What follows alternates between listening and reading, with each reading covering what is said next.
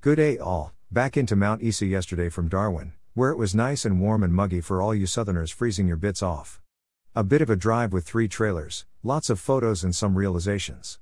I stopped at some roadhouses and some truck bays and some new green reflector bays, but was talking with a driver at Truck Central, the big new road train site at Wishart, and he said his wife had come up for a trip and made a comment. A moment aside here, what a good site, plenty of room for parking up to triples, a loading ramp, which I used to double up trailers, and when I suggested it was good BP had built it, someone said, and I tried to ring, but will confirm, that yes, BP built the fueling site, but NT Department of Infrastructure supplied the funds/land for the parking. This has been done in Queensland before at Miriam Vale, but then the servo burnt down and some truckies complained the vanners took it over. It is a better way to get what we need and will be pursued much further. His wife had said, how come all the truck bays have bins and nothing else, and all the car/caravan bays have toilets and shade and tables? I had looked at some truck bays, stopped in one to make a phone call and thought they looked big enough, were paved and mostly, a few were missing some signage and the skid marks confirm others missed them too, well signed. I looked at the many bays for caravans, mostly with no truck signs, and thought they looked okay too. But once this subject was raised, I looked a lot closer on the way back south. Many years ago, I did a trip up with Simon's National Carriers and recall then, the one place with a toilet sign, you could not even park a semi on the shoulder to go and use the loo, let alone a triple, and it seems, little has changed.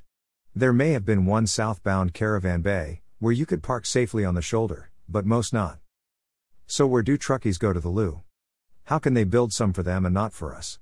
Yes, we can go to truck stops, but so can all the others. Caravans have their own showers and toilets in some, but I am yet to see a truck with a toilet. But is that how far removed the road managers are from reality, that they think trucks have toilets? So I will be contacting NT Transport and Infrastructure with a list tomorrow on my way south. There are some big gaps.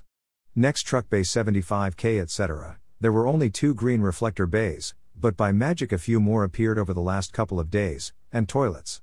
From Mount Isa to the border, signs stopping bays at least filled the gaps between truck bays, but north from Augathella on the way up I had a strap come loose and was looking for a spot to stop for kilometers.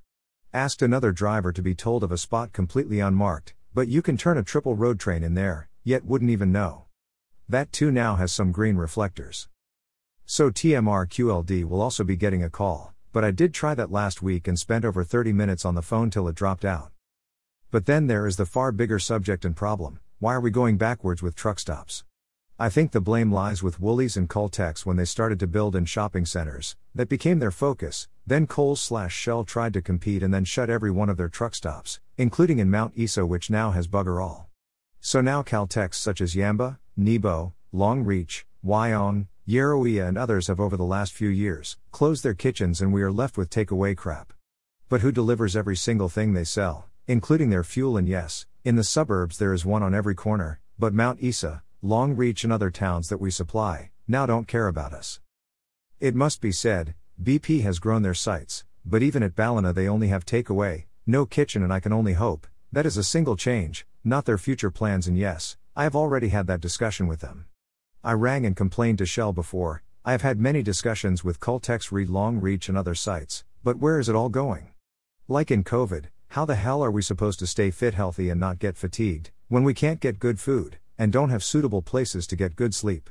Is it simply cost cutting? We can get rid of staff and bugger the truckies, they can eat what we dish up? What do you think, and have you made your views known to any of the trucking associations or the fuel sellers? Who does it best now? Is anyone filling the gaps? Till next week, safe traveling, Rod Hanifi.